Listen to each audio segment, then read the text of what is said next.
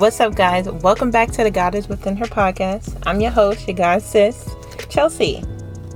Today we're going to talk about surrendering, because surrendering is hard. Surrendering is totally opposite of like what we logically think, because you're surrendering to something and to someone you cannot see. In my last episode, I talked about how faith is the total opposite of the logic that we're taught. Like, we're taught, see it to believe it, and for faith, it is believe it to see it. It's like literally the total opposite. That's what makes it that much harder for us to do. And it's kind of the most crucial part of growing your faith, and why it's so important to develop that trust and to surrender to God is because He keeps you in alignment.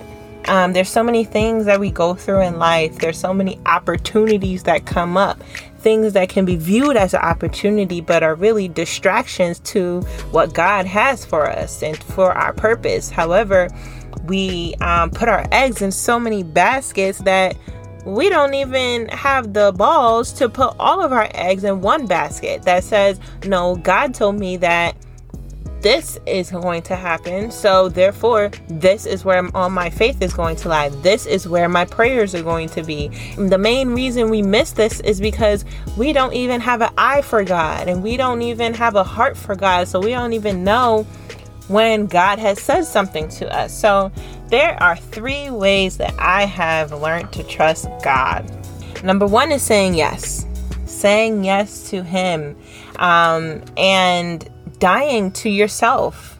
Ephesians 4:22 says, "You are taught with regard to your former way of life to put off your old self, which is being corrupted by its deceitful desires, to be made new in the attitude of your minds, and to put on the new self, to be created like God in true righteousness and hope." And I really want to give the definition of righteous and the definition of holiness. Literally, the word righteous means the quality of being morally right or justifiable. Some synonyms are goodness, virtue, upright, integrity. So because we believe Christ is our Savior, we are automatically renewed in His righteousness. And that's why it's so important for us to do that daily submission of our heart, that daily prayer that's going to bring us and our spirits back to God, because it's not easy. In Galatians, it talks about the fruit of the Spirit, right? It says here in Galatians 5:19, the acts of flesh are obvious: sexual immorality, impurity, debauchery, idolatry, witchcraft, hatred, discord, jealousy, fits of rage, selfish ambition, dissension, factions, and envy, drunkenness, orgies, and the likes. I warn you, as I did before, that those who live like this will not inherit the kingdom of God. But the fruit of the Spirit is love, joy, peace, forbearance, kindness, goodness, faithfulness, gentleness, and self-control. That's why it's important to renew your spirit, surrender to God, say yes every day, because it's only going to lead you on the right path to righteousness, the right path to holiness. And let's get into the definition of holiness really quickly. It literally says the state of being holy, a life of holiness and total devotion to God. Boom.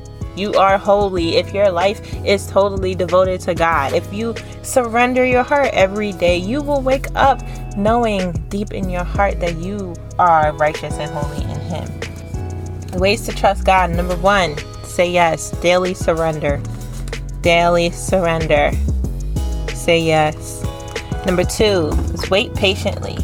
Isaiah 40:31 says, "But those who hope in the Lord will renew their strength. They will soar on wings like eagle. They will run and not grow weary. They will walk and not be faint." So just wait on God. Sometimes when you reach out to him, sometimes when you pray, it's not a boom automatic response. We hear all the time about God's speed, and when they say that, it's usually in reference to how quick God can work and how quick your life can change. However, we need to wait. Just wait on God. And sometimes it's hard to wait because things are moving so much around us, and we see everything moving and we don't feel ourselves moving. But as long as you're doing that spiritual work, that will give you the affirmation that you are in alignment. But you have to wait. Be still. Psalms 46:10 says, "Be still and know that I am God, and I will be exalted among the nations. I will be exalted in this earth. The Lord Almighty God is with us." Just be still. That's the tweet. Be still. That's the tweet. Story time. So when I've always had a lot of jobs.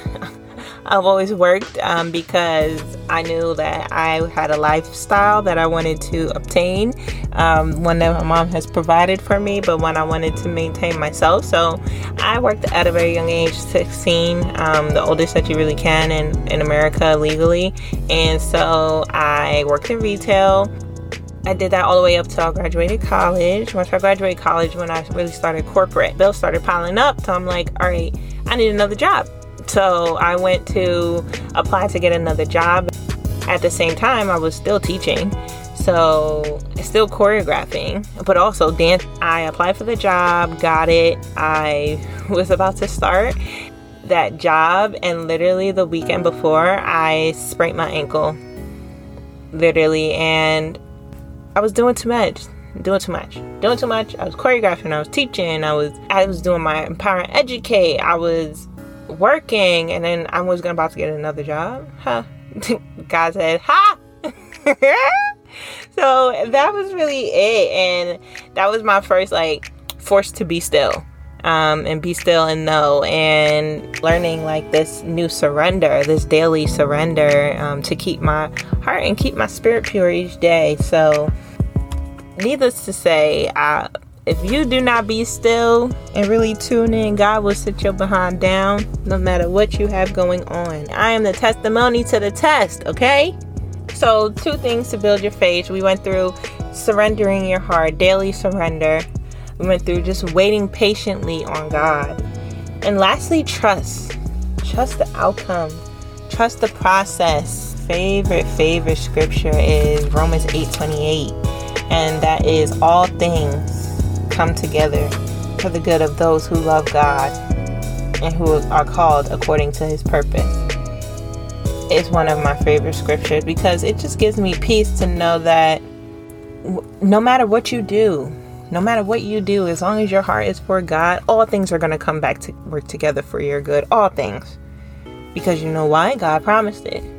Because you know why? He's done it before and he'll do it again. Leave room for him, though.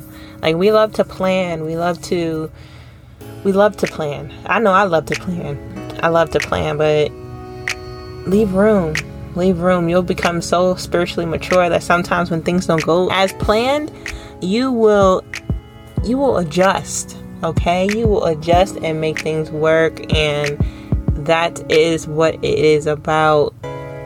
It's about that spiritual discernment to know, should I push the envelope on this? This person is trying me. This thing is trying me. Should I push harder or no?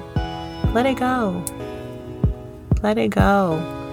Maybe God is probably trying to protect you from something that you was about to get yourself all the way into, and you didn't even know. So leave room for God. All things come together. All right.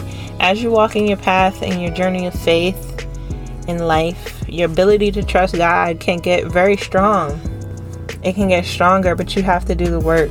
Be careful from getting distracted. Be careful from all the finer things in life. I think the material things and the beautiful things in life are the easiest things to take our mind and our spirit. People are selling their souls for the bag, okay? I understand we need the bag to live, but don't sell your soul. Where's your dignity? Where's your integrity? Keep that intact. what can really help you in this is to create morning affirmations, scriptures. I'll pull out all the scriptures that I mentioned in this message and I'll put them on a file. It could be your moment of reference, because having that just to renew your mind daily is a huge help. So, all right, let's recap. 3 ways to trust God. Number 1, surrendering your heart. Daily surrender. Number 2, waiting patiently. Praying and waiting. Number 3, trust the process. Trust the outcome. Leave room for God.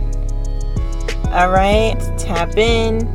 Thank you for listening. This episode was about trust and surrender and building your trust in God. Next time we're going to talk about tunnel vision. How to develop tunnel vision for your purpose, for what God has for your life. Let's get into it. I'll see you next time. That's it for now. Bye.